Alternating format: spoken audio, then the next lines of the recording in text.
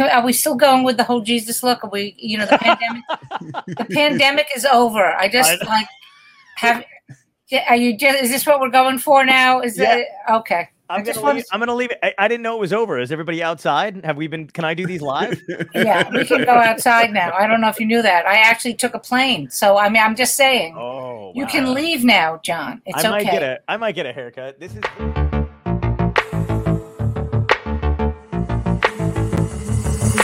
Dystopia Tonight.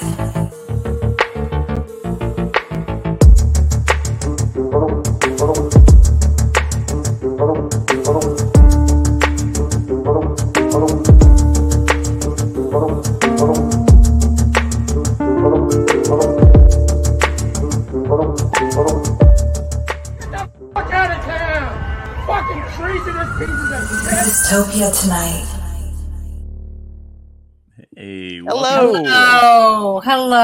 Now you see the pressure of she's the funniest one of the week. Now everybody is like, make me laugh, bitch. So I'm done already. So good night, everybody. Thank you. Thanks for listening. We like to bury our last guest of the week. Thank you. Right off the top. Thank you. Yeah. Thank you.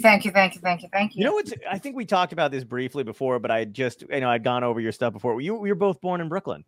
And I knew you lived in Manhattan, but I don't think I think of you as being born in Brooklyn.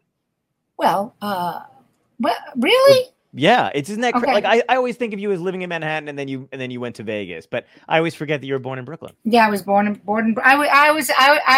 I grew up in the Brooklyn where there wasn't the fucking craft beers and the vegan and the organic. I grew up in Brooklyn. You know what I mean? 86th Street, all the Italian food, all the bakeries. The Avenue, DiPaolo's Bakery, Gino's Pizza, Gino's Italian Ice, John's Deli, which was right by my high school. I went to Lafayette High School, it was right under the L. Made the best eggplant parmesan heroes of all time, and then L&B Pizza.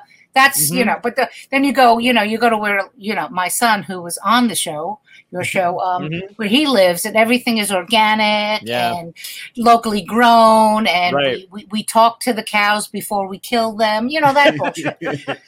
So that's not. I don't consider that real Brooklyn. Yeah, that's all I'm saying. Oh, no, I totally understand it. I mean, it's still funny to this day. If I talk to my family and I'm like, I'm going into Williamsburg, they're like, you got to be careful. I'm like, it's not the same Williamsburg.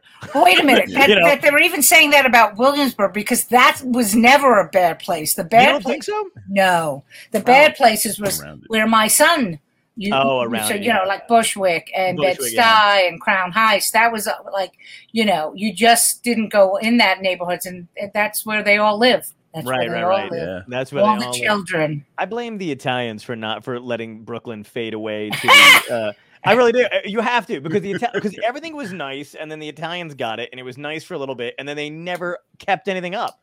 They were like, "No, these walls are supposed to be yellow," and then they just decayed, and then the Civics moved in, bought them out, and that's what happened to 40th Street. That's where I was born in Maimonides Hospital, and I lived on 40th Street.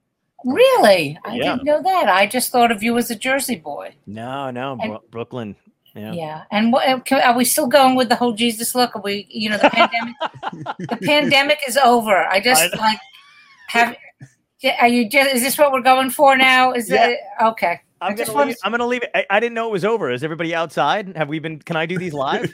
Yeah, we can go outside now. I don't know if you knew that. I actually took a plane, so I mean, I'm just saying. Oh, wow. You can leave now, John. It's okay. I might get a haircut. This is really. I haven't gotten anything like maybe like I've trimmed a little on the edges, but now this is all.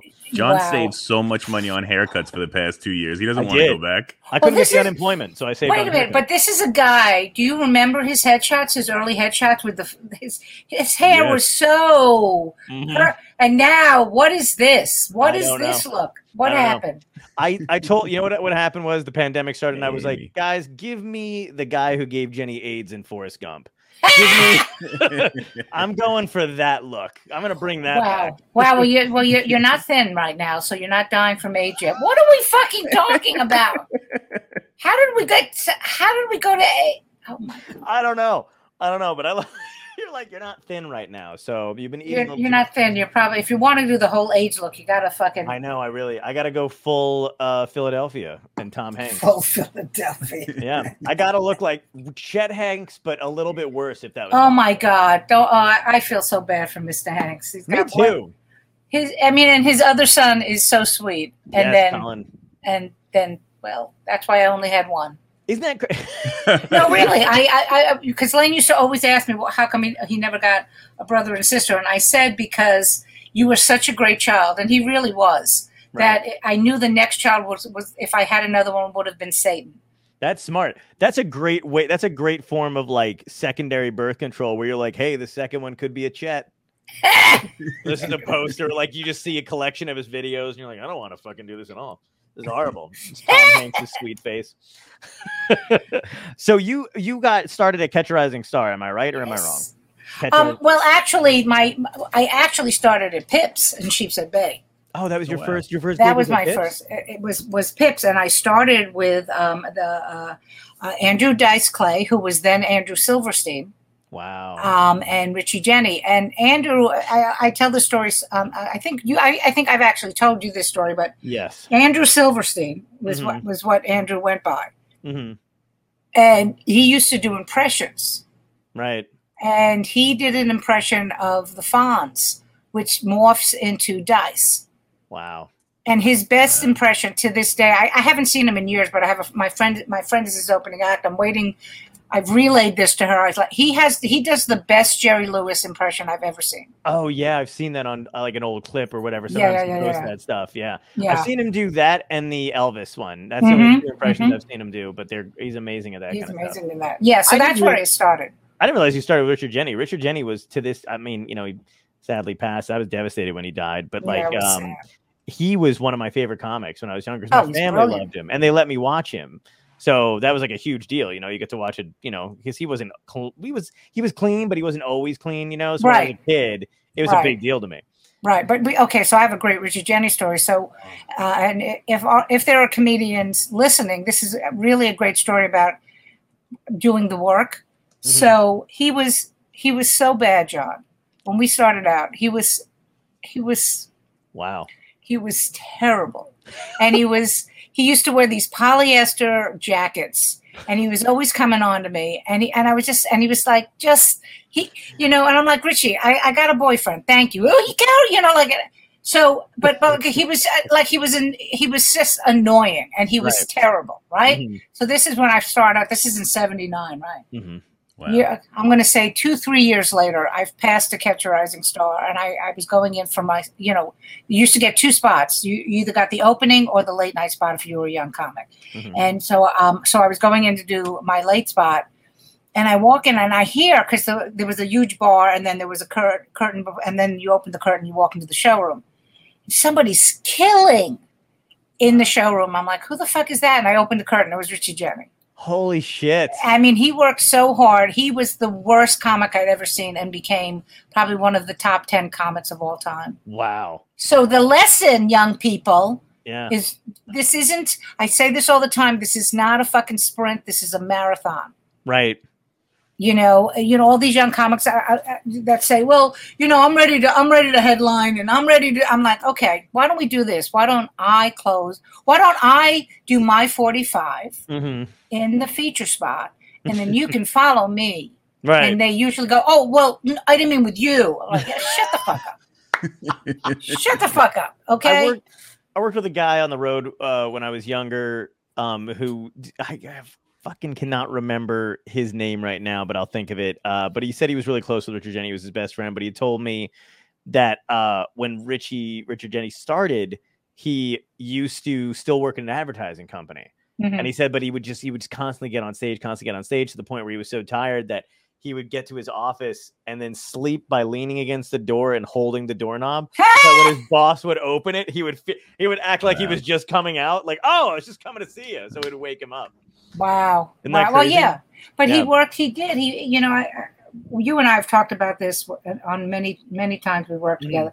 It's really about the work. You must do the work. It's one of the only, if possibly the only career where if you don't do the work, right, you're not going to get, you're not going to get anywhere.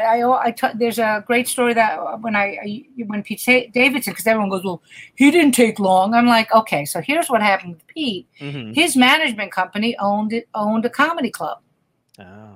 Okay, so when I first used to see him, he was okay. He was cute and doing his little, but a couple of years, same thing. He was emceeing a show.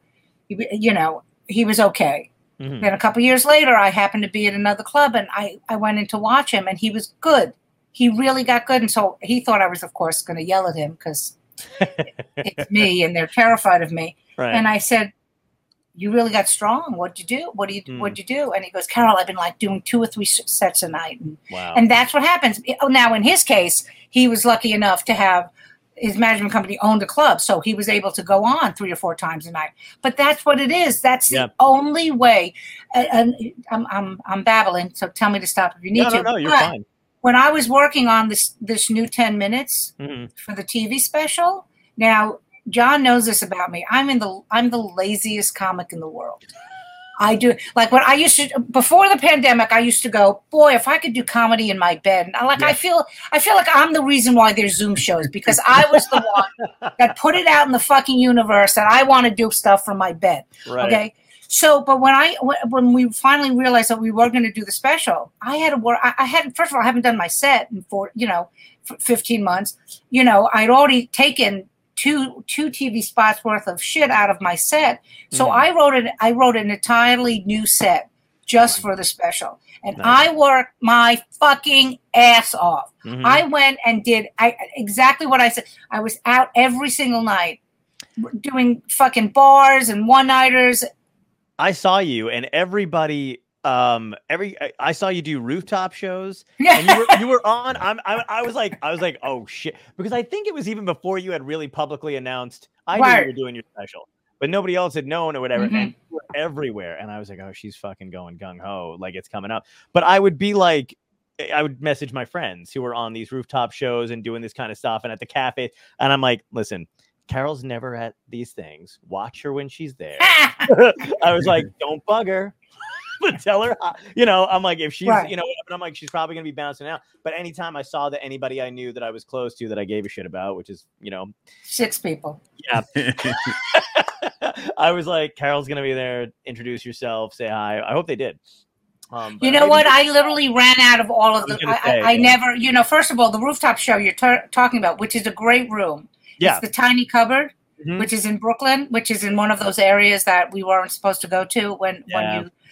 But first of all, you go up. It's like 3 flights. It's 3 flights to get to the door that takes you to the roof, and then it's a rickety old fire escape that you go up to. You don't even walk upstairs. And I did it last night just because I hadn't been on stage since the special, and I'm like, wouldn't this be funny?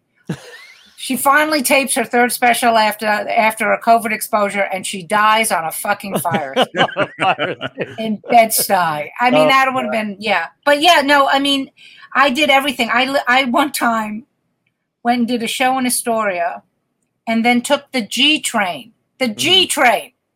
Okay, the G train, all the way down to another show in Brooklyn. And I remember thinking, what is wrong with me? But you know what? It was a great set. Yeah. The set went over well. So I did that's what you have to do. You have to work at it. Yeah. That's what even somebody like me. Yeah. No, I know. And that's the thing that people don't realize. Like, no matter how long you've been doing it, I mean, you're still better off than when you first started, obviously. You know all the tricks, all what to expect, stuff like that.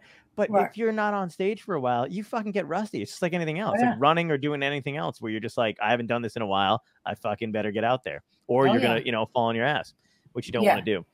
Yeah, and then when did I have fun doing it? Yeah, did you have fun going back out and running around?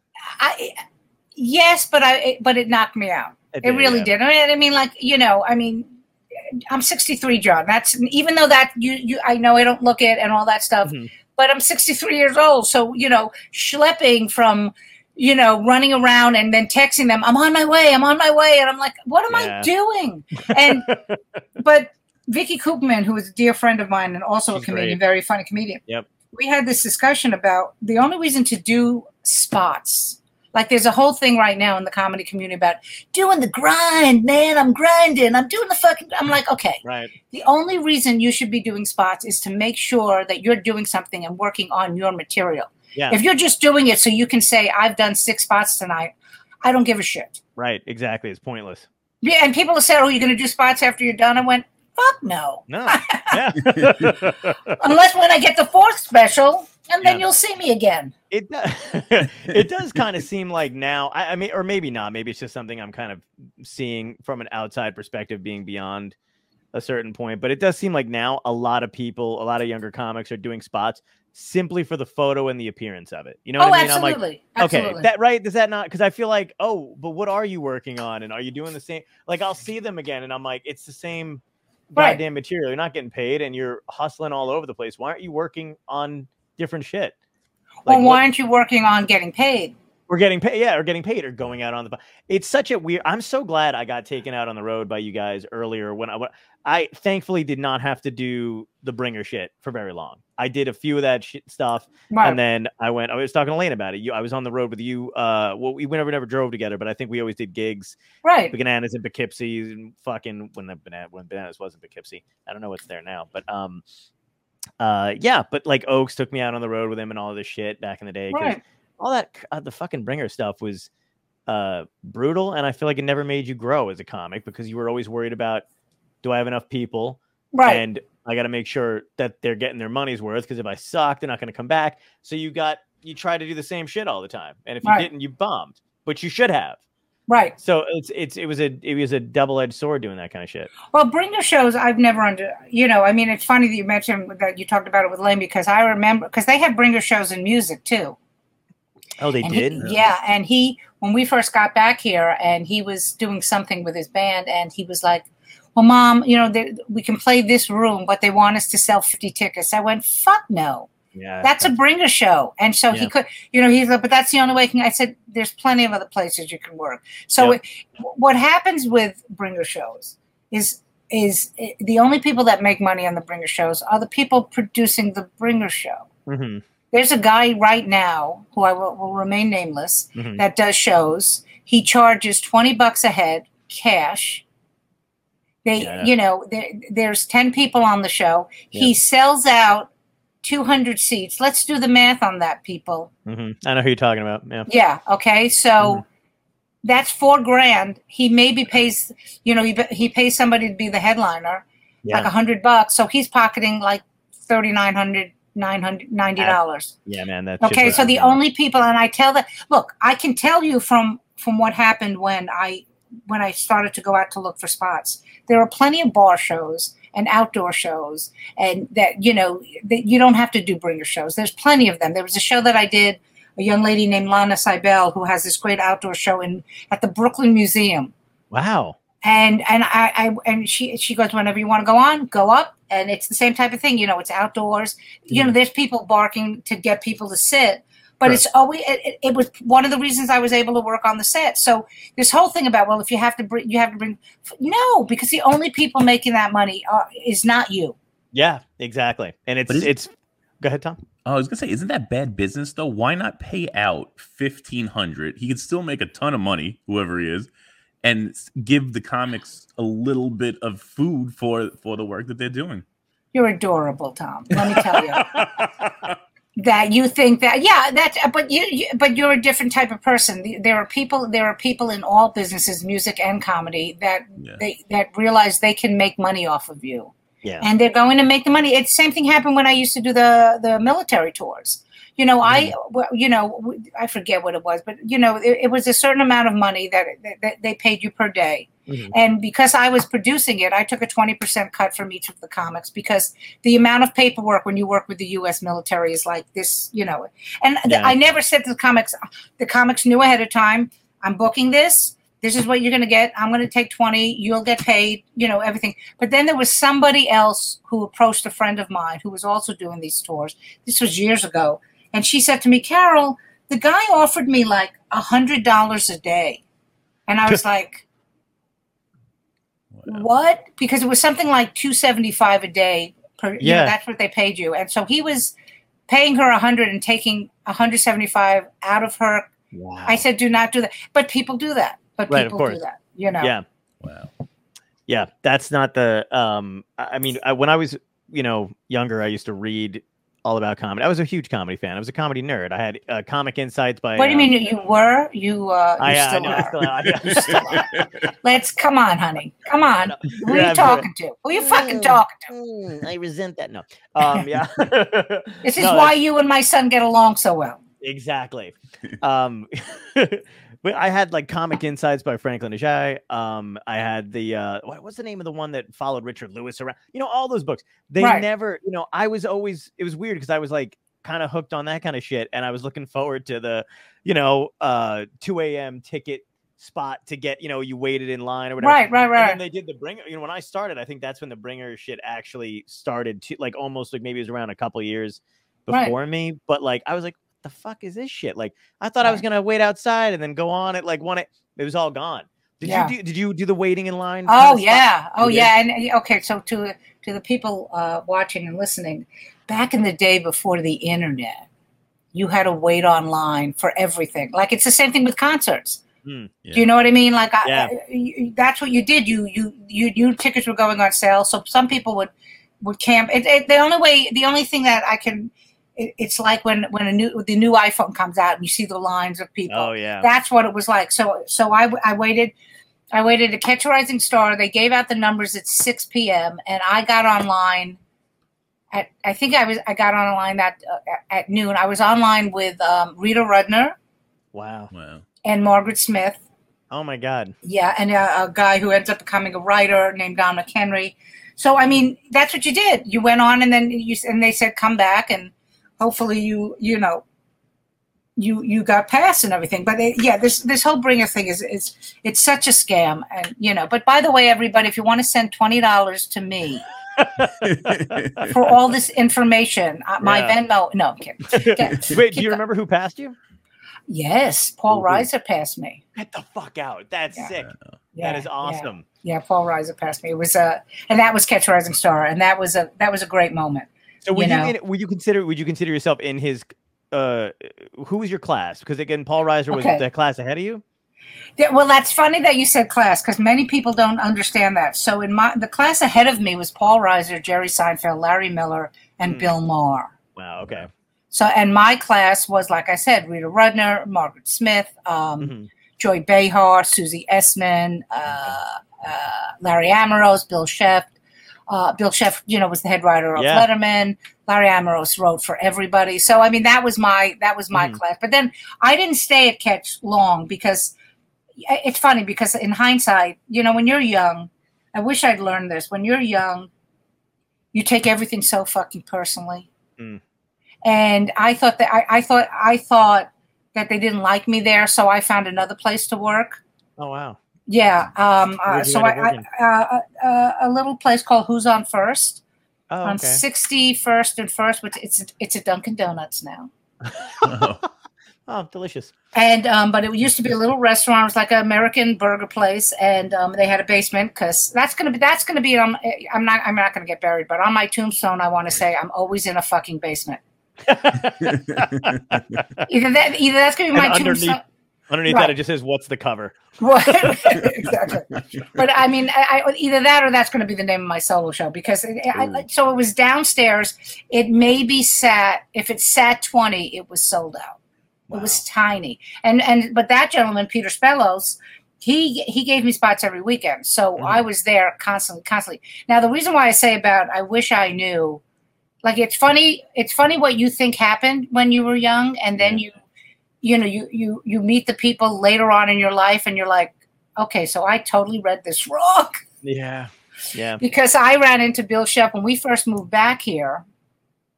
I ran into him because he plays softball, and my husband's a huge softball player, and so we're in Central Park, and Todd said, "Oh, Sheff's here." I don't think he texted me, but for some reason I knew that he was there. So when I went to pick up Todd, Bill came up to me, hugging me and kissing me and saying to everybody, "We started together at Catch a Rising Star. We did." And I remember thinking to myself, "You fucking tortured me." Like it really did feel like high school. Do you know what I mean? Yeah, like and when I see him now, the same thing. He could not be kinder. But It's so funny what you think Yeah. Well, yeah, that's why I always advocate communication with almost anybody, because I feel like half of the time it's somewhere in the middle of what the two people wind up thinking. And then you kind of just wind up getting along with the whole thing. That's crazy. I didn't realize that you left Catch and then went somewhere else because of that. Yeah. And then so those guys were ahead of you, but you still like hung out and hung around with those guys. It wasn't like you didn't see them anymore, right? No. I mean, we ran into each other, right? You know, we you know, I mean, and like, what's funny, I know everyone, like you said. I know you do. Well, that's another thing I was going to say, though, too. You do know everyone, and it's like the amount of people that we have mutual, and because we have an immense amount of mutual friends on Facebook. It's insane, and sometimes it's like they're my age, and sometimes there's people I know that are younger, and you still fucking know them, and I'm like, how the fuck does she? And it's just, I mean, you know, it's not that you're not approachable either. Everybody, you know, you're kind to everybody, especially younger comics. You're all our moms out there. I am. But the other thing does anybody write a call? Nobody does. Nobody. Well, I ask a text, Ma, how you doing? It's okay. It's all right. I'll sit in the dark. Go ahead. But the other thing is every female comic that I've had on this show mentions you being in their circle, and I'm trying to do the math, and I'm like, but I think I know what Carol's class was, and I don't think. But I had Wendy Liebman, I had Felicia Michaels on. Who the hell else did we have on that mentioned everybody I've had on mentions your name, and I'm just like, what are you, Bugs Bunny from that cartoon where he's on first base, second base, third base, outfield? I'm like, Carol plays every role in some comedian's life at a certain point in time. It's insane. And if only they all owed me money. God damn it. I wouldn't be sitting in a fucking apartment talking to you people. That's for fucking sure. You know what? You know this about me, John. And listen, believe me, there's plenty of people that can't stand me. I know that there's definitely people. Well, but that's, you know, for whatever reason, either they're jealous or they feel I've wronged them. There's plenty of people. So, you know, I mean, it's very kind when you hear, you know, it's funny because you mentioned Wendy and Felicia, because, you know, Wendy went to high school with my cousin. Oh my God. So we have a history that way. Right. Felicia, I brought, when she had stopped doing stand-up and she was raising her kids, and when she decided to go back to doing stand-up when she was going through her divorce, that was the first tour I did overseas, and I said, hey, you want to go to Iraq with me? And she looked at me like, what? And ever since then we've been tighter than, you know, we've been very, very, very close. But we were what we call, back then, I guess it wasn't called frenemies, but when me and Felicia were the cute, dirty girls. Okay. Do you know what I mean? So, and there was not a lot, right? And I mean, like, I have red hair now, but I was a cute little blonde thing. You know, my jaws were, you know, I used to look how young I look when I do that. See what I mean? My tits were up. Anyway, but we were the two girls that were filthy. We were dirty girls. So whenever Felicia got something, I would be pissed at her. And then whenever I got something, she would be pissed at me. But when you get older, because for women in comedy, back then, there was only one woman at it. You know, there wasn't, which is, of course, why I created the show, but that's another story. But so we were always in competition with each other. And to be a young, cute girl who was also doing dirty shit, that was even smaller. So but now who the fuck cares? Right. Yeah, no. What was like, so you were saying that there was only one woman per show, which I have heard, but I don't know if this is true. Was Mitzi Shore, was she the first club owner to kind of, you know, because I know that there was like oh God, I'm trying to think of what I've learned, but there was like a room where like the belly room. The belly room was the female room, right? But then she also integrated you guys into the main room and stuff too. Yeah, she's the first club owner to kind of not have that male, one female, male lineup, or do you think it was? Well, you know, it's funny that you mentioned that, because we didn't actually. I don't remember if it's going to end up in the special now. But Marsha and I talked about that. You know, Marsha Warfield, just to drop a name here. Yeah, no, absolutely. You know, amazing. And she said that when she started, now this will blow your mind, because I started in '79. Marsha, I think, was in the mid '70s. So here, do you know what I mean? So it was her, and I said, were you the only black female comic? And I totally forgot about Shirley Hemphill, because I just remember Shirley being in What's Happening. Yeah. Right? She was in What's Happening, right? Yep. So she was saying, Marsha was, I mean, like, this was even before my time because I didn't get to LA until probably 85. Oh, wow. Okay. Okay. So, because I started in 79, but like I got married to Todd in 84, and I think we moved out the following year, maybe 85 or 86. But she was doing this in the fucking 70s. Yeah. And she said that when Mitzi did the thing with the belly room, Marsha said she was very pissed at her because it's like, oh, so just throw us all into one room. Oh. Why not just put us in? It would ask when you have Marsha on the show, which Sure. you will. You should ask her about it. You absolutely, because that was interesting. So I don't. Wow. Yeah. I didn't realize. Mitzi was great. Mitzi was great in the fact that she did have this room, but you know, once Marsha said that to me, I was like, oh, that's an interesting. Yeah, I didn't think of that either. Perspective. But here it is. So we're talking Marsha. So what are we talking about the belly room? Probably like 78. So we're talking almost 50 years ago. Are we talking 50? Okay. Did you? 43. Thank you. Oh, Thank you, Mr. Man. I don't know if you heard about the little brouhaha that was happening in LA about that there was a female comic who had tweeted about the fact that she loves her home club in LA, but really no women. All three major rooms didn't have a woman on the show on the weekend. Wow. I know. And that was really fucked up. And then Patton Oswalt got involved because he's such a mensch. And Patton goes, it's like I wish I would have, I'm sure I could find it if I had to, but basically he tweeted, hey, and he mentioned the 3 clubs. He goes, I love working with you guys, and I can't wait because I'm doing a new tour this year, so I'm going to definitely want to use your rooms, and please, thank you very much. That was the first tweet. The subtweet was, and I'm paraphrasing, seriously, not one fucking woman, not one person of color, not one LGBT. I mean, like, and he just did like 20 subtweets, and was like, seriously, guys. Yeah. And I will say this, because and I'm not trying to kiss their ass either. The woman at the Improv reached out to a friend of mine and said, nobody asked me my opinion, and she admitted they were wrong. And then, of course, the next weekend there were women back on the show. So I don't know what that was, So because I still don't know what it was. Yeah, I mean, I'm the same boat you are because I don't. It happened so quick. I mean, I think it was Jen Kirkman, right, that did the initial tweet. No, Jen. No, it was a girl named Valerie Tassi. That's right. But then Jen jumped on it. Yeah. Right. Okay. Right. I think I saw it when Jen jumped on it, and then it kind of blew up, and then I saw Patton's thing, and it course corrected itself pretty quickly after that. But it is kind of amazing that there's still.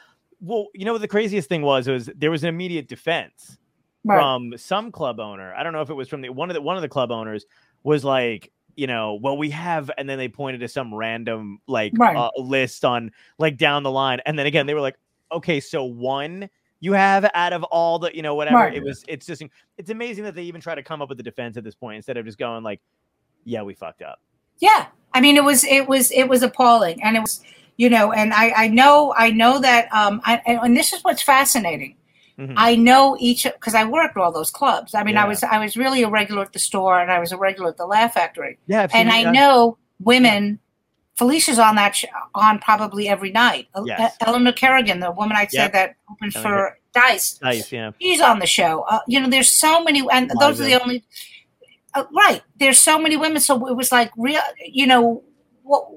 Whose idea was this? Was it like, let's not hurt men's feelings weekend that we couldn't possibly, and literally with everyone. Like I went and worked on when I was working on my set. The last spot I did was at the Hollywood Improv, and there were 2 women in the main room. There was a bunch of women in the smaller room at the Improv. Jamie has always been a supporter of female comics. Yeah. So that he bought Lane his first stroller. Oh my God! Wow. Okay, so I mean, I they've always been supportive of me. So I was so I didn't get involved in the whole thing, but I do talk about it because it's like, guys, you got to stop. Yeah. Because I can't tell you how many guys now we can get to the fabulous show that I created. Do you know how many older male comics come up to me and go, how come you're not doing men of a certain age? And I went, okay, let me explain why. Because Jim Gaffigan doesn't need my fucking help. Right. Right. Nor does Bill Burr or Louis C.K. Do you see there's a pattern here? Yeah. No offense, because both of you have penises, but men have a tendency to help men. Oh, you do. You know, I mean, and you just do. Mhm. And I'm just trying to give women some work. Yeah, no. You know, so, but it is funny. I can't tell you how many guys say that to me, and they think they're being original. Right. Yeah. Or they're probably coming with a spin on it, like angry men of us, or you could do, and it's like either way, it still has men in the title. You're not getting it. Like, that's why John's growing his hair out. He figures sooner or later he's going to get on your show. Right. Smoke enough weed, he gets some tits. I get it. I'm going to breakfast with Julia every Tuesday now. I'm really, really working on it. I'm a piece of shit. But yeah, I mean, it is crazy that it's 2021 that you have pioneered. I mean, it's great that you've been pioneering this. The shows are killer. The lineups are fucking awesome. There's people that the second one I went to, because I didn't get to make it to the first one. Fucking, you guys blew the roof off of that show. I mean, amazing. The audience was on fire. You guys were just crushing it. Everybody was excited to be there. It was an amazing show. And even the Showtime special, and everybody, like Caroline Rhea, who I mean, come on, that's my youth right there. Sabrina the Teenage Witch, throwback. I also didn't go out on Friday nights. Shocker. But I Carol Leifer was on that. Julia. Oh yeah. Julia, Tammy, Thea, everybody fucking Thea. Oh my God. First time I met Thea, and she was hilarious and so nice and so much fun to talk to. And here's my favorite Thea story. So back in the day, before pre-COVID and before there was a TSA, she used to travel with a bag of weed under one tit and a gun under the other. What? Tom, she's a big woman. She's got, I mean, I have big tits, but my tits look like fucking perky tits. Like, but yeah, so she literally would... So, but she, and one of the things is that I do try to have like one of my, because when you're dealing with a network, they want certain things. They want to make sure that people will watch the show because people, the whole point of the show was that they're unknown.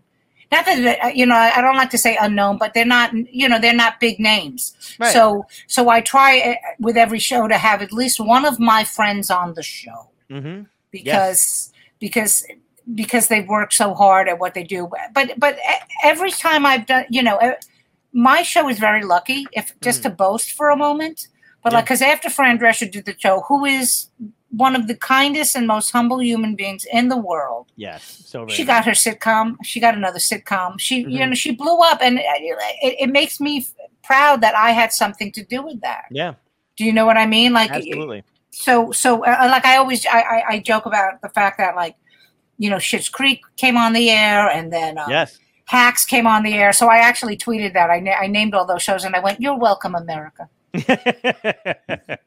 Do you know what I mean? Because that's what I'm just trying to, I'm working on a new piece because I might as well plug it if anybody wants to come see it. I'm doing a show at Don't Tell Mamas in New York City, September 19th, and it's going to be, I don't know what it's going to be about. It's going to be 45 minutes of something, but it's going to talk about, it's going to be funny and some not. But the fact is, being a woman is fucking exhausting. Mm-hmm. It's exhausting. And I'm not even talking about what we do in a normal day. Like when Lane was a kid, right? Yeah. I'd get up in the morning. I'd make sure he had breakfast. I would make sure he was matching socks, maybe put on underwear, do that, take him to school, do the chores, come home.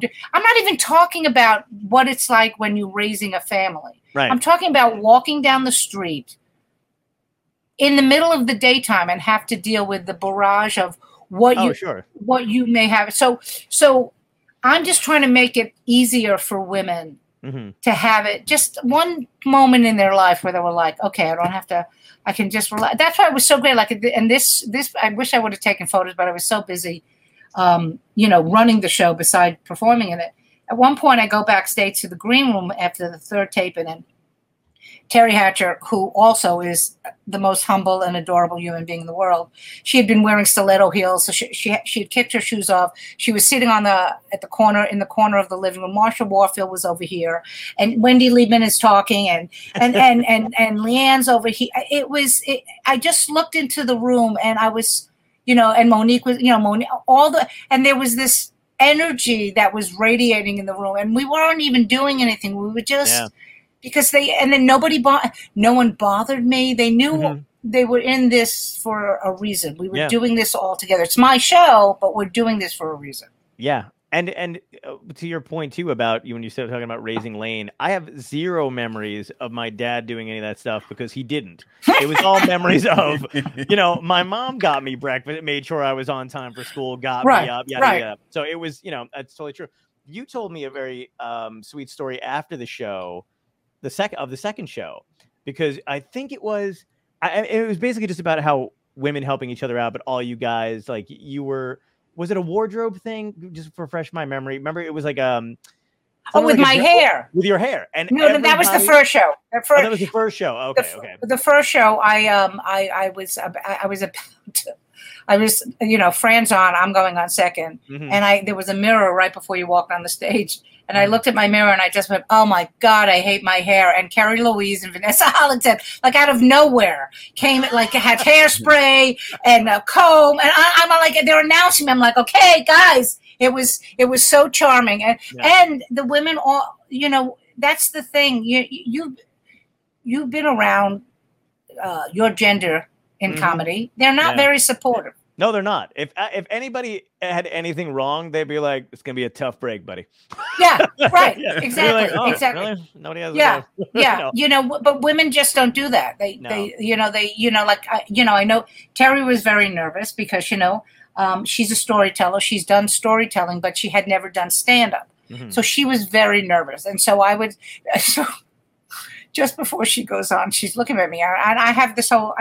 You've probably heard me tell the story about when Lane was there's a lot of Lane in this, people, just so you understand what's happening.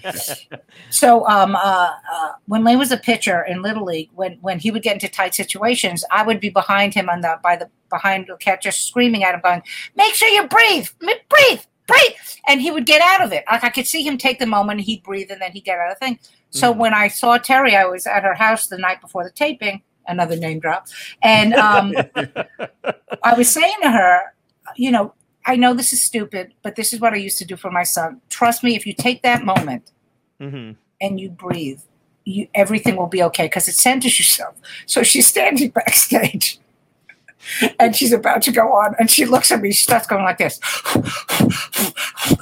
Like she was breathing. It was so funny. I said, "No, that's not the way. You're not giving birth.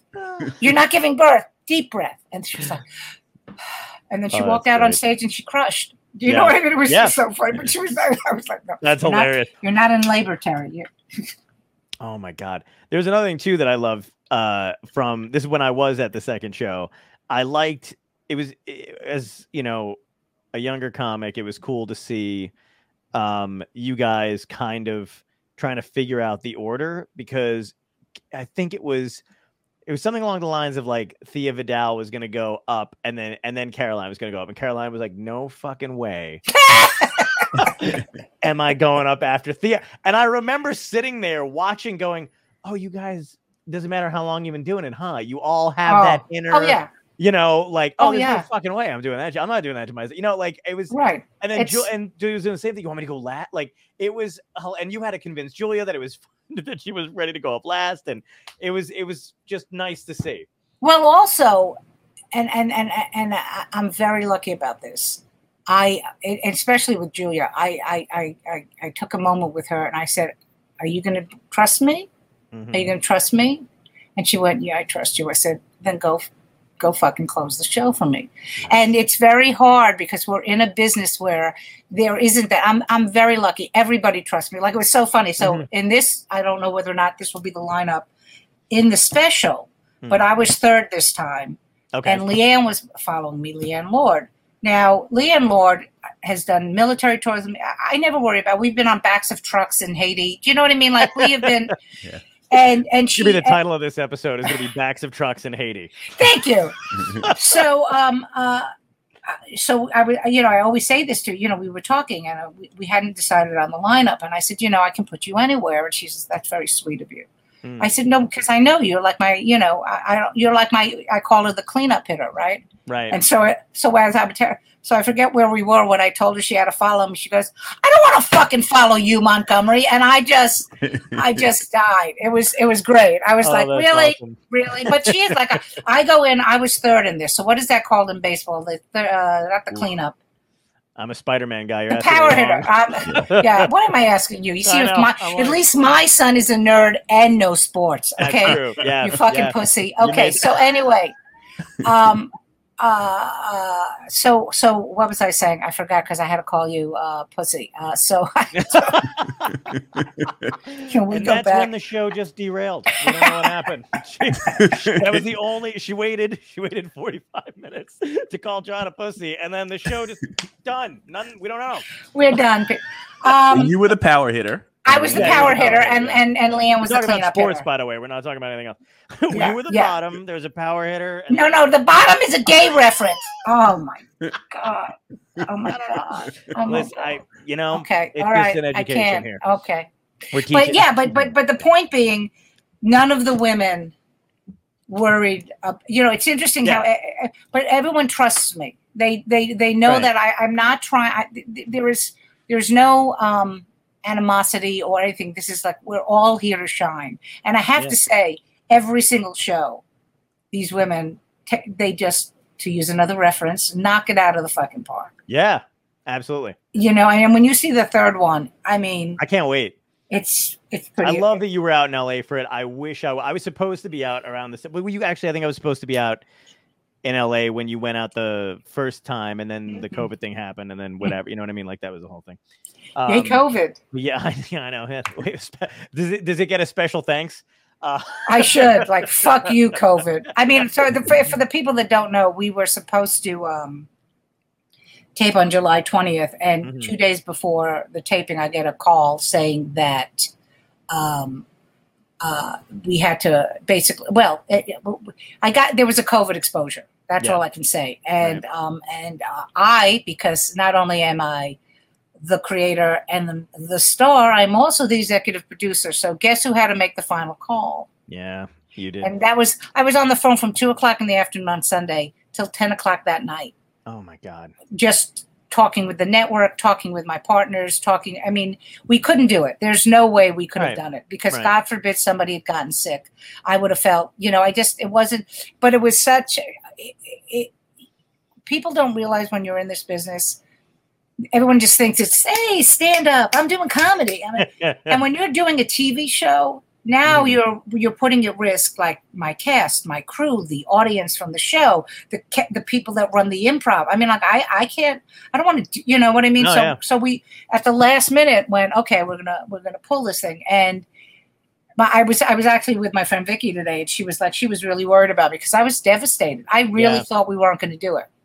I really thought. I would have thought the same thing. And, up until a week before the taping, I basically said to my husband, maybe I should stop drinking now because it looks like it's going to happen and my face is really bloated. I was so devastated, and I didn't talk to anybody. Because I knew everyone felt terrible. Mm-hmm. And of course, and then there were people who were like, "Oh, and good.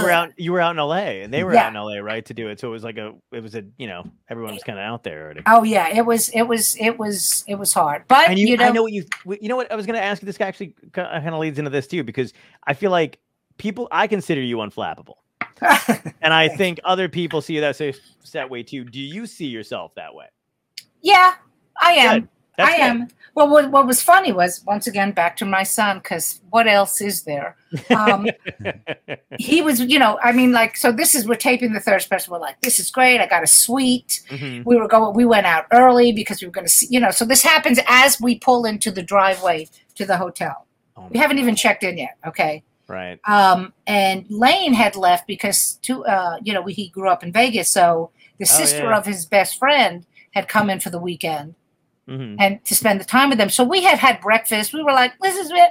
Yeah, we're doing it. La, la, la, la. Okay, guys, I'll see you later. Have fun. Because they wanted to go downtown LA and look at the record stores and everything. And so they show up about, I want to say 3:30. And Todd is at the door of the suite, opening the door. And, Lane must have thought something happened to me because he just grabbed them and threw them in the other room. What? because I was like, okay, so what do we do? You know, like it was nonstop. But the kid who he went to visit, she was the little sister that used to follow him and his best friend around. And she's grown into this amazing young woman. So I said to Kristen, I said, so, you know, on a scale of 1 to 10, how did I react as opposed to when you guys were kids? She goes, oh, you were way better. Because I used to just scream at them because there'd always be kids and they all would sleep over, and I was working, you know, I'd get out of Crazy Girls at midnight. Right. Or 1 o'clock on Saturdays, and then they'd all be sleeping over, and then like at 6 a.m. they'd start fighting. And I'd be like, shut the fuck up. So what I'm saying is I've grown. Right. You heard it here first, everyone. Were you still doing the show in Vegas when you did Politically Incorrect? And was that your first time on a show like that? Because you were there, I think, when I remember that episode. Actually, I remember that episode, watching it before I even knew you, before I even started doing stand-up. Wow. But I think you were there again in the defense of the art that you were performing in front of in Vegas or whatever. I think because it was very like, you know, Bill's misogyny bullshit. And then what? Bill Maher? I don't know what you're talking about. No, that's rubbish. He's going to be on the show. No, he's not. I've got one of his best friends on all the time. But can I just say something about Bill Maher, because everyone says that you know because he's famous, he was always this and he was always a prick. Oh, he was. Okay. So you understand? I mean, that's who Bill Maher is. That's just who he is. But what I mean by that is this sense of himself. Yeah. He's always had that sense of it, even before he was famous. Yes. Okay. In fact, when we were after I taped the show, this was the first TV show that Lane was like, I think it was 8. So it was like, for him, it was a huge deal that Mommy was going to be on this TV show. Yeah. So after the show, we're leaving, and we run into him in the hallway, and he says, "Thanks again for doing the show and everything." I says, let's take a picture. And he leans over, he goes, I hate kids, Carol. Oh my God. And I went, take the fucking picture, Bill. And he did. Okay. You know what I mean? Because, one of the things about people who are famous, I don't care. Yes. I don't care if you're famous. And I did the same thing happened when I just before I left Vegas, Carrot Top needed an opening act. So Charlie Vericola, who is his writer and also a brilliant comic, he called me and he says, I don't want to do it all the time. He goes, can you pick up some of the weeks? And I said, sure. And they were paying pretty well for 10 minutes. I mean, I had to be on stage at 8, at 8:10, the light would go off, and that was it. And it was decent money. Right. So I'm like the second day I'm there, he's walking around because it's the former dressing room of where I used to be in Crazy Girl, not in Crazy Girls, in Midnight Fantasy. And he's walking around, and they'd redone it for him. I mean, it looked like a fucking suite. And mine was literally where like the dead bodies were, and then the old costumes and rats and everything. But he's walking around with no shirt on, his pants down by his ass, and he'd been in the sun. And I look at him, I said, you look like a fucking orangutan. Pull up your fucking pants. And it got so quiet backstage, like everybody in the crew's like, did she say something to the god? Because I didn't care. I mean, you know what I mean? And he was like, I'm sorry, Caroline. So fame doesn't do anything for me. So that's why I was able to say that to Bill, because it was like, Bill, I've known you a long time. Okay, take a picture with my fucking kid. Right. So he's smiling, and Lane looks like this. That's the perfect kid picture to be around Bill Maher. Oh, that's so great. That was a great show, though. I mean, you fucking crushed it on that show.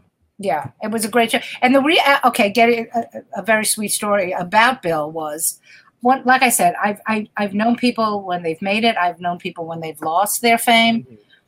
So I never bothered people. And at this point, remember, Politically Incorrect, I think it moved to ABC at this point. I don't remember.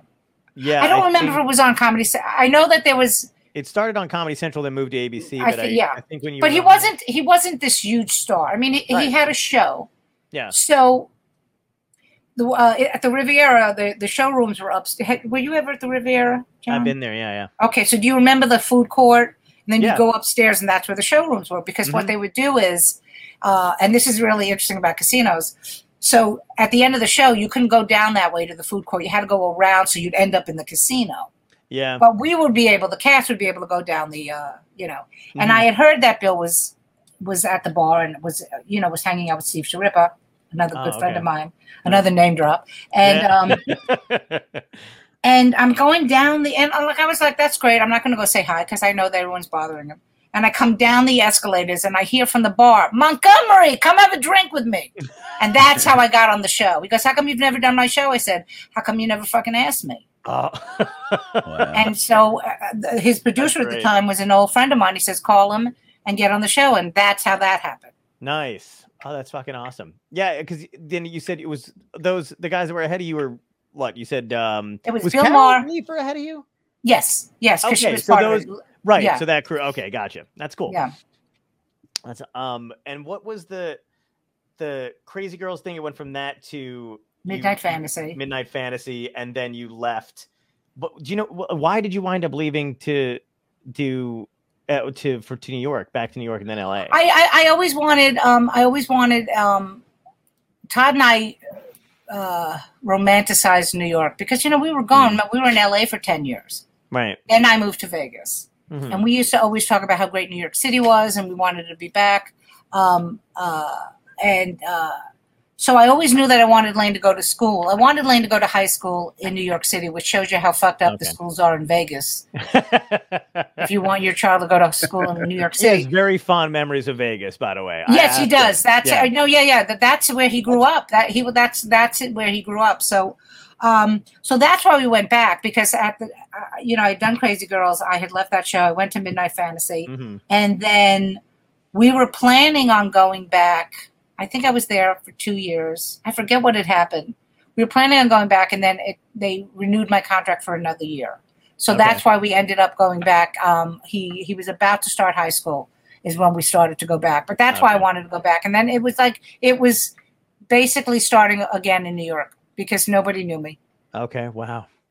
That's what I was going to say. It was a climb up from New York after that. But I mean, it didn't take long though, did it? I mean, you were still kind of like, I feel like established at that point because you'd done TV stuff then. But remember at that point, so we've been back here 16 years now. So the internet was pretty. It was starting to do what it did, and there were people who, there were people who were internet stars even back then. Like I was no longer considered a national headliner, even though I had done pretty much every state, but I was no longer because I wasn't whatever. So I had to compete with that. And so that's one of the reasons why I went into directing and developing solo shows because I was like, okay, I'm not going to be, because I was a road dog. I was on the road I was on the road 3 weeks.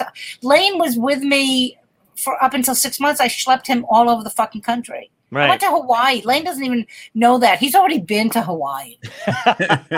He was 6 months old, but he has been to Hawaii. We got to get you on that Bill Maher Hawaii gig. Would you do another show with Bill? Absolutely. Because I always liked him. Yeah. I mean, but if you think, and I'm also a big believer and there are other comedians that are just doing this right now, the one that just took the horse dewormer. But the fact of the matter is, sometimes sometimes you just say shit because it's gonna make you be in the news. Yes, exactly. And so Bill says stuff, and the thing that he said, the whole thing that got him pulled off, especially with the anniversary coming up. Cowards, yeah. Right, lobbing cruise missiles from 2,000 miles away. Right. Which wasn't wrong, But that's the thing is that he, when we're in clubs and we can say whatever we want because nobody's recording it. Mm-hmm. But when you're doing television and there's a major network, that ABC, was a major network, they were like, we can't have that. There's too many people. Were you one of the people at the time who considered that kind of thing censorship, even though it was advertisers pulling it, or did you not? Did you think of the advertisers had a right thing? I don't think I don't think comedians should ever be censored. Right. But what I think is funny and what you think is funny, what Tom thinks is funny, are three different things. Yeah, sure. So we live in a society right now where everybody has a vagina, and they're pussies and everything. He's Right. like, oh my God, you upset me. It's like, okay, you know what I mean? So, yeah, there really is little perspective when it comes to that kind of shit. And how I was talking to somebody the other day, literally about how something she was upset about and her friend was not upset about. And what upset her was that her friend didn't feel the same way about the thing. And I was like, don't worry about what you guys had, whatever the situation was somewhat similar, except for the fact of how you handled it. So you handle it your way and she'll handle it her ways. And, if you don't like the way you're coming out of it, fix it yourself. It's your thing.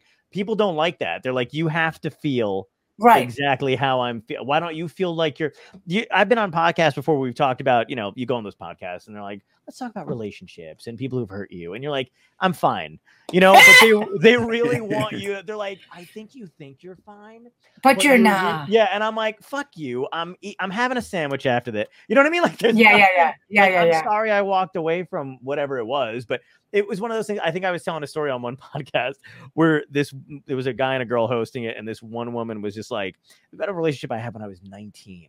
And she was like, I don't think you realize what it did to you. And I was like, do you want me to call her husband now? What do you want me to like at what point, like, do you want me to call her job? Like, who do no one know. You know what I mean? Like how far are we supposed to take this? Right. And what's wrong with you if you can't fucking move past, like, how have you not had 10 lives by then at that point? It's insane to me.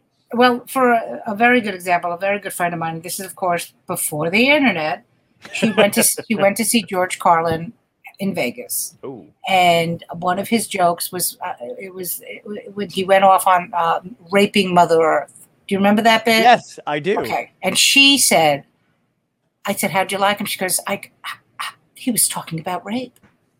And I went, okay, you're not right. But all she heard was the word rape. Right. Now, that bit, if he was alive, he'd be, first of all, none of them, Pryor, Carlin, Lenny, they'd all be Hicks, they'd all be crucified now. Absolutely. Crucified, like my favorite, and we always even Joan Rivers. Joan Rivers. They almost did it to her before she passed away. Right.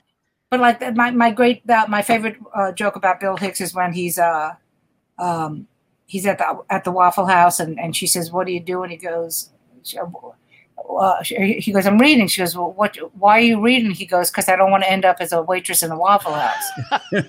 Somebody would go, he's racist against Waffle House waitresses. Yes. I mean, that's what would happen now. Absolutely. I was watching, my mom's a big fan of, Live Aid, for the 1985, the whole thing. So I found only one time they did it. They put out a box set. So like a couple Christmases ago, I found it. We're watching it. U2's on stage, Bono's they're playing the song Bad or whatever, and there's that one guitar solo. But he kept it going because there was a fan in the audience, and he was doing his whole like strutting back and forth. Right. And he just thought, and he was like, do you want, like, I don't know, I guess he caught her eye and she was like really wanted to see him. So he's like, do you want to come up here? And then, it was a great moment. Like anybody else, especially in 85 or whatever it was, I think it was written about like after the fact, but it was a great moment because he had like the crew moving stuff around just to get this one woman to come on stage for like half a second, right? Give her a hug or whatever. But I was thinking like, man, today would have been like, can you believe that Bono's ego made him get those employees who were only working for instead of the fact that all those people got to be a part of this great monumental moment to make this woman. But today it would have been like, they don't get paid enough to do. Fuck you. Just move the equipment. It's insane. That shit drives me crazy. But this is the shit. It's all social media and crap, and it always drives me up a fucking wall. Oh, I know it does. Yeah, I know. I'm Carol. I swear to you, I'm better than I was the last time. Every time it gets a little better after we talk, I think. Yeah. Well, because I there's no reason to engage with people because they don't. Like my attitude is, I pretty much. I don't ever watch. I say this now, and of course the trolls will come out of the fucking woodwork. But I don't engage. I don't engage at all. I just go click, block. Like I had somebody who was a cousin of mine. Okay, an older guy, like 10 years older than me, and I don't remember how we were related, but we were Facebook friends. Right. And during the whole past 4 years, which we like to consider a blur, I made a comment about the former president. And this guy writes after the comment, goes, "Why don't you just stick to your little skits?" Wow. And I just right there went on, blocked him right away. Fuck you. Nice. Good job. Fuck you. I'm not gonna have a discussion with you about my political views. Yeah. You know, a friend of mine had put it so perfectly, because you know how people will be like, "Oh, they were scared, they blocked me," or whatever, and it's like, no. You know when you see a piece of shit in the street and you just sidestep it? That's blocking. How good is that? I was like, that is beautiful. Yeah, no, I don't. You know, because there's, you know, I try not to engage. You know, the only reason for social media, I've always said, is promotion. That's the only reason. You know, when you hear these people talking about their, you know, I don't talk about my private life. Right. I don't talk about, you know, I mean, I talk about Lane and my husband, but that's part of my act. Oh, yeah, but I don't talk about, you know, when my father passed, I think I posted a photo of him and said, you know, "I love you, Daddy." But I didn't go, and then it was just you know, it's like, I don't want people to know that about it. By the way, I just want to, because you keep putting up the stuff. Hi, Sandy. I just wanted to say I love you. Yes. And we're supposed to go out soon. Okay. And do your solo show, Missy. So now I'm on tape saying it, Missy. Yeah. But I love you. So I forgot because you can. Huh? Jim Florentine and Jim Andrinos both had solo shows. I know you're getting down through the J's. You did the Jims. John's just sitting over here. It's fine. But do you have a solo show? You don't have a solo. No. I don't know. I used to be a teenage Jesus. That's going to be his fucking thing. I do have another solo show that I'm doing. Oh fuck, that was great. Yes. What's the next one coming up? A young lady named Caitlin Bailey. I don't know if you know Caitlin. She's been doing stand up for a while, and so we've been doing it. It's called Whore's Eye View, and it's she's a former sex worker who's now a comedian, and she's a sex workers' rights advocate. Nice. And it's I always fuck this up. The tagline is it's a mad dash of 100,000 years of sex worker history, and it's brilliant. It's funny. There's information. So that's the big one that I'm working on next. And you know, I like doing that. I you know, as much as this whole, and for the universe, we should just continue doing these funny women shows, specials. Just give us the series already. I mean, I love doing this, and I love that they want me on every fucking show. But it's like, Jesus Christ, you know how hard I fucking work to get this 10 minutes. But I love doing the solo show stuff too. I absolutely adore that. Yeah. It's fun to be able to say, no, you have to do it this way. And do you like anything more than stand up? Do I like anything more than stand up? You know, production end of it, like that kind of stuff. You're like ice cream, pizza, red wine. It's a very question, but you know what I mean. Do I like anything more than stand up? Yeah, as far as the other stuff that you've done, like, you know, you're producing, you've been writing, you're on the back end of these things or whatever. Do you still like stand up as much as you like dabbling in that other stuff? I love stand up. I'll always love stand up, but I would be perfectly content to just produce. Like one of the things my goal is to produce 1 hour specials for women under the Funny Women brand. Nice. You know, funny women of a certain age present, you know, in partnership with. Well, I asked because you just won an award for an acting award. Jesus. Oh, God. You did. God, you know, you hear my career and you go, wow. And then you're like, yeah. Go ahead. Tell them. Go ahead. Jesus Christ. You did. You did something. When did you film this? Because that's the only thing. Like before COVID. Before COVID. Like 2 years ago. Do you know PJ Landers? Do you know? I don't know him well, but I know he is. I know. Okay. Yeah. So he had written this based on his mother. Yes. And he asked me to play his mom because mom. Yeah. And mom. but I, you know, acting is, I find it very fun because everyone was like, oh, I don't know if you saw the trailer, but you know, I play a woman who's dying of cancer. Yes. That's really, do we as a comedian, oh, I saw the cat. Yeah, saw the fucking I know. cat. He's making I know everyone's like, wow, we didn't know this part of you. I said, well, that's not hard to do. Dying is not, comedy is hard. I think somebody said that once. I'm not sure who it was. Right. So, but yeah, I mean, it was fun. I mean, I would love to do, I'm at the, oh, look at that cat. I know. I would, Where's my fucking pants? She's nowhere to be He found. never does in the entire time we've done this. It's just you, Carol. It is, and now his ass is in your All right, face, come on, which is buddy. great. Get out of That's here. nice. There we go. Cat butt. But I'm hoping that will parlay into, because I would love to. The only thing I think that I haven't done on my bucket list is I want to be the wacky neighbor in some sitcom. I'm working on it. Do you know what I'm saying? I want Yes, to walk of course, in, say something funny, and I want to and close the door, give him my check, and get residuals. That's the only thing I haven't done. I would love to do a sitcom, and I'm hoping that somebody goes, "Wow, she can act," because a lot of times, back when everyone was when they were giving out fucking development deals and sitcoms like they were fucking candy, none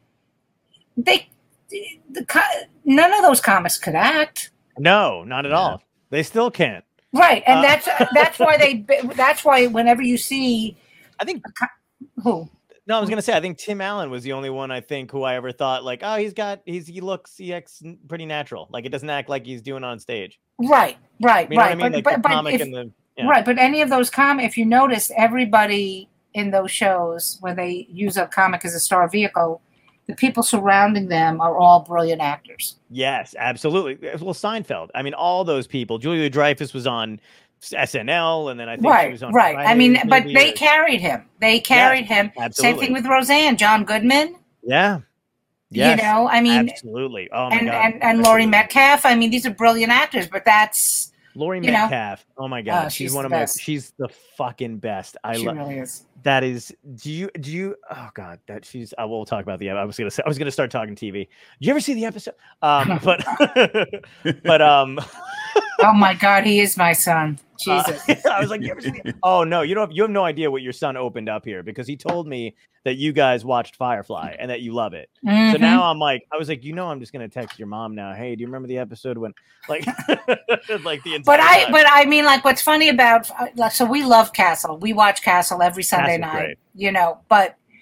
But the show that he's on now, even though I do watch it because I just love him, but The Rookie is terrible. I know, it's so fucking bad. It's just it's bad television. And I think all the networks, like all the streaming stuff is doing so well. Ted Lasso, I don't know what network actually passed on that, but whoever did is a moron, because Apple's like that's one of the best shows I've seen, because it's Bill Lawrence, it's Scrubs. Right. You know what I mean? Right. Like, well, we won't even get into the whole Scrubs thing. No, that's a whole other hour, Mr. Yeah.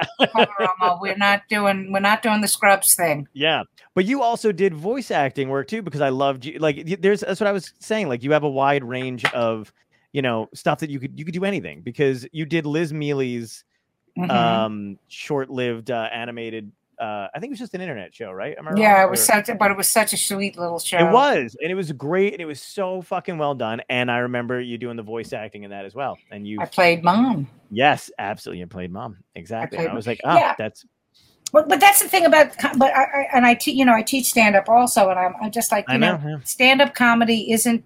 Yes, the chances that you're going to be able to, like, I'll ask comics, like, what do you want to do? Oh, well, I just want to play theaters. I'm like, okay. There's so much more you can do. There's so much more, and I think I've proven that, Yes. I act, I write, I direct, I produce, I create. You have to do that in this business now, especially because now they're giving fucking development deals to TikTok influencers. Oh yeah, absolutely. I know. Well, that we've had a couple TikTok people on, but they're really great. Like but hear me out, because the TikTok people that I've had on, you know me, I'm very picky. So they're genuinely they're worth their following, right? Because there's other ones that I'm like, I'm not having on somebody who can fucking dance and looks attractive as much as I'd like to.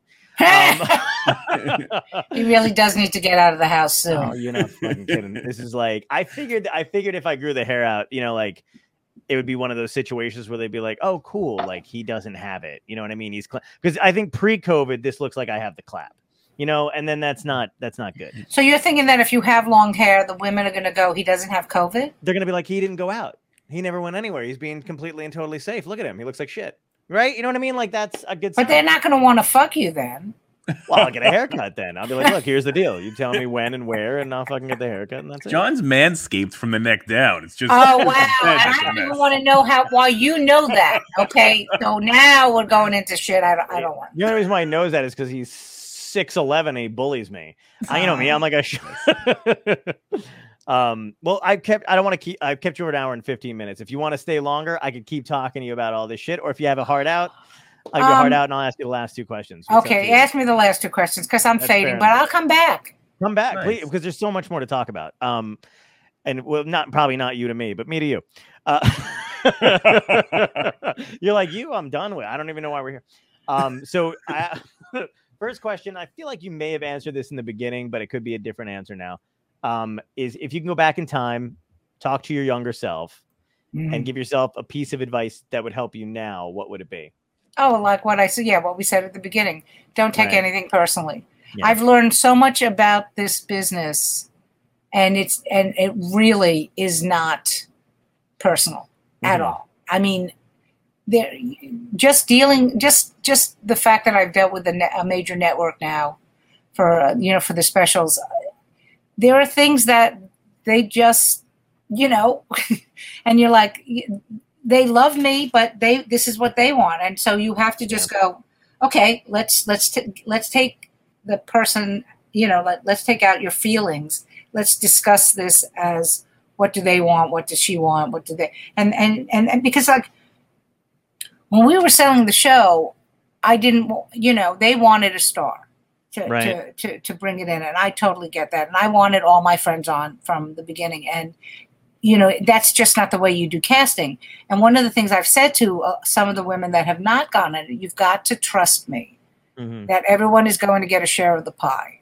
Right. But if I like when we got the first special, if I had turned to the network and go, no, this is the way it's going to be. Guess what? Yeah. I wouldn't have the specials, would I? Right. Do you know what I mean? You have to learn where, and you have to learn where you have to go. Okay, this is business, and so many people in this business don't understand. Stand up and the comedy talent is this big, and everything else is this big. Yeah. The business part of it. There's people. I think you know this. That like for 6 months I was working behind the scenes. I was working in an agency. Do you remember that? Yes, I do. Yeah, and was actually the greatest Kincaid. Yes, it was actually one of the best lessons I've learned because there were people that were on that roster that, I was a booking agent. And the reason for that, for the people who don't know, is my mother-in-law had gotten very ill and the office was a block and a half away from my house. So, my husband was opening a new show on Broadway. And that's when he was doing School of Rock. So he was busy. So if God forbid there was a problem, I could be home in a second. So I thought, okay, I'll go off the road and everything.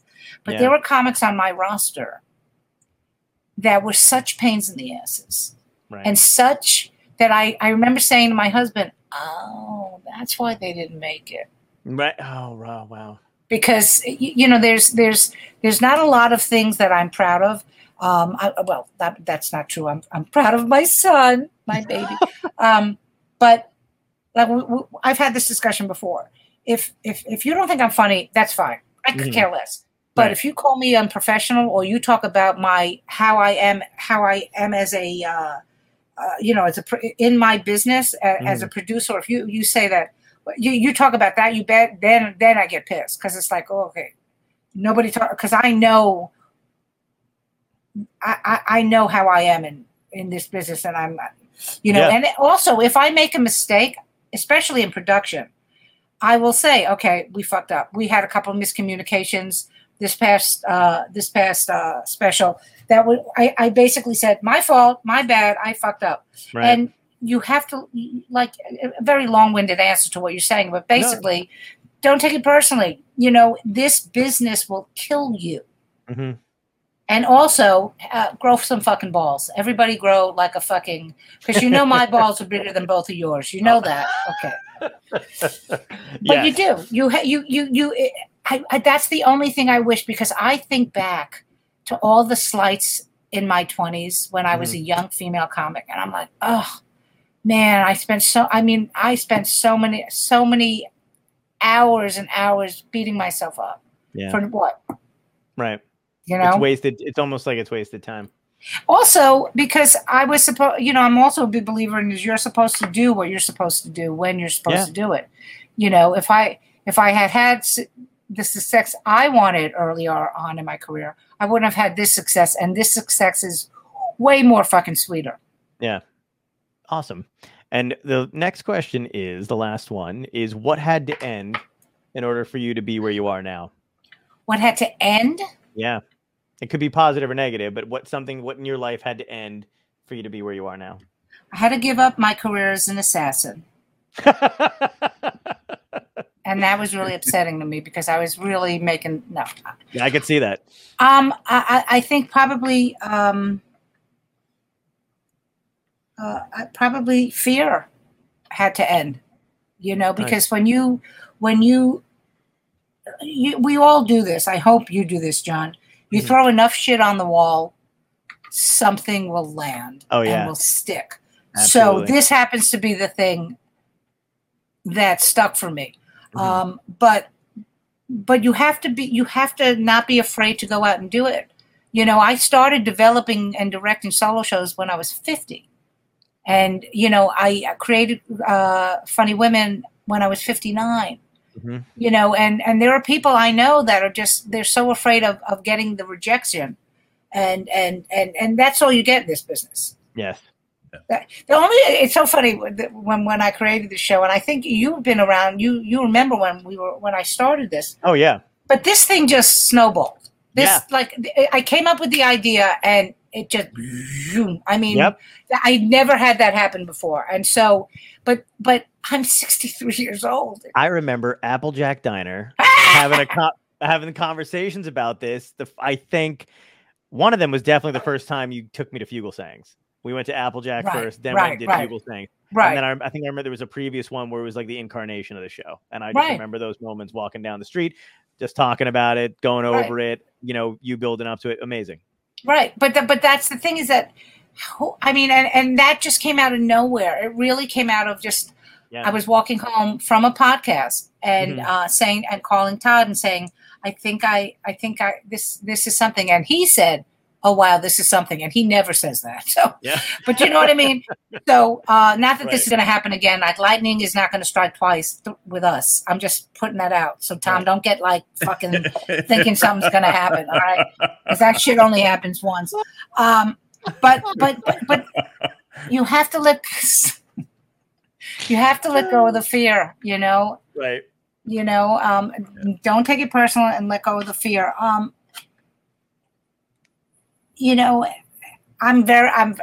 always say I'm very lucky, and people go, well, you worked hard for it. And I did. So also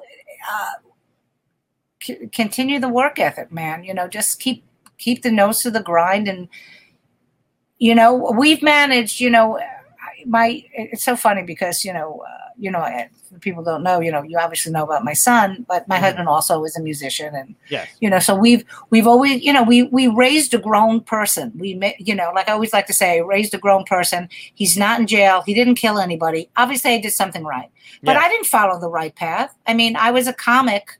I was on the road with him. I would take, I was pregnant with him. Then, I would go on the road. Todd would take care of him, and then I moved to Vegas. I was making all that money. So then he took care of him.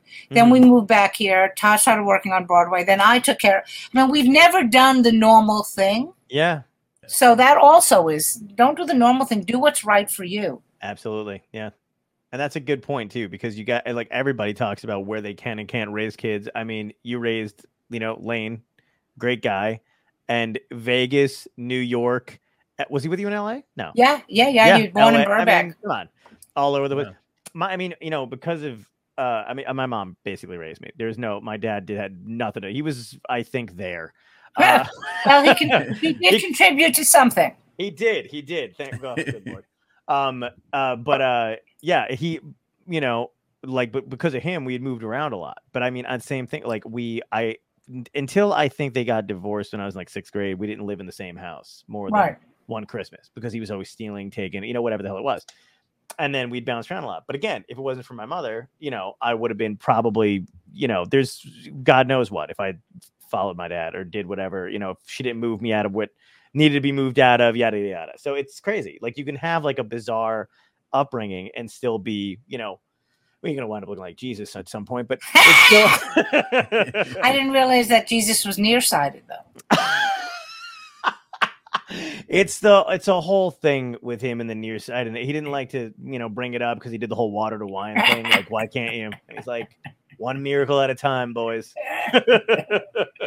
Yeah, but I mean, there's no, when you talk about kids, there's no, my sister, who I love dearly, and I love my nieces, but she married a guy who went to work every day, still does, goes 9 to 5, and right. And she raised the kids, and she was a housewife, and that's a way to do it too. But yeah. You know what? Yours is more exciting. Oh, my cat! I'm just. Oh, now your cat came? My cat. She's under the table, so you can't see her. She's just. Okay. She's a very odd cat, but she is here. Hi, ZV. Aww. Hi, baby.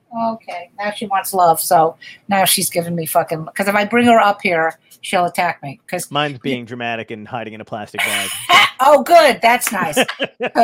So she's gonna asphyxiate herself. That's good. That's cat porn on Dystopia today. Yes, get us banned, Carol. Oh my God. Well, listen, I don't want to keep you any longer. You've been amazing as fucking usual. I love you. I love you too. I like you, Tom. I like you, Tom. I don't know you as well as I know John. It's got to start somewhere. So right. Yeah, you have to like somebody. But no, this is great. I'd love to stay. I mean, I'm just tired. I hear you. I'm tired all the time. And I think it's also because, and I keep saying this, and I comics will understand this, that I worked so hard on this. Yeah. Like, and I'm not even talking about the actual production. I'm talking about the actual going out and getting the set together. Yeah. Now I nap like every 2 hours because I'm just so fucking tired from doing this. And now I don't know what to do. Also, because now I'm like, well, that's done. Now what the fuck? So we're just gonna come hang out here. Okay, in the basement with the cats. God, why do I have to live in a basement? Because I have long hair. Hello. Where do you live again? LBI, New Jersey. What is LBI? Is that Long Beach Island? Yeah, Long Beach Island. Yeah, down. Wow, look at you acting like. Come on, beach town. Let's just relax. It'll be fun. I think Tom Papa's here this week. We don't know. Oh well, because I want to see another comedian. That's what I live for seeing. I just saw 5 of the greatest female comics of all time. Right. Let me go watch some more comics. Oh, Sandy said great discussion. I love you, Sandy. I don't think I know Sandy. Hi, Sandy. Sandy's the best. Sandy's best. She has a great solo show, but we'll talk about that later. Yes, we will. Thank you again for coming on. Appreciate it. We'll plug the show coming up on we don't know what yet. We don't know where. Yeah. We haven't been told. We're hoping that it will air either end of October or beginning of November. So I'm at this point, because we had the postponements and everything, I'm hoping that we do it like for Thanksgiving because everyone will be home. Yeah, that's a great time to do it. And it's my birthday, so it'll be nice. Good, so we can celebrate your birthday and my special. And yours. Oh, see, that's it. Everything works out at the end. That was a very Jesus thing to say. Did you see that? Yeah. All right, I'm going to go to sleep. Yeah, go to sleep. Thanks again for coming on. This will be out next week. So cool. And thanks everybody for watching and listening, and follow Funny Women of a Certain Age. And when the show does air, we'll let you know, and make sure you watch it so we get more ratings, and then they'll give us more. Ooh. No, this one's okay. So Funny Women of a Certain Age. Second one, even more. Even more. No, third one, more Funny Women. Third one, even more. So I don't even know. Like, I think the fourth one should be, okay, there's more. There's these fucking women. or the fourth one would be, what with the women and the... No. Wow, I've never heard him do. Look, you could do impressions just like Dice. You could do a Jew. I got the leather jacket like Dice. I might as well. Oh my God, you do have the leather jacket. All right, I'm gonna leave. I'm on my way. I love you guys. Thank you again. Peace out. Have a great one. Talk to you soon. Bye.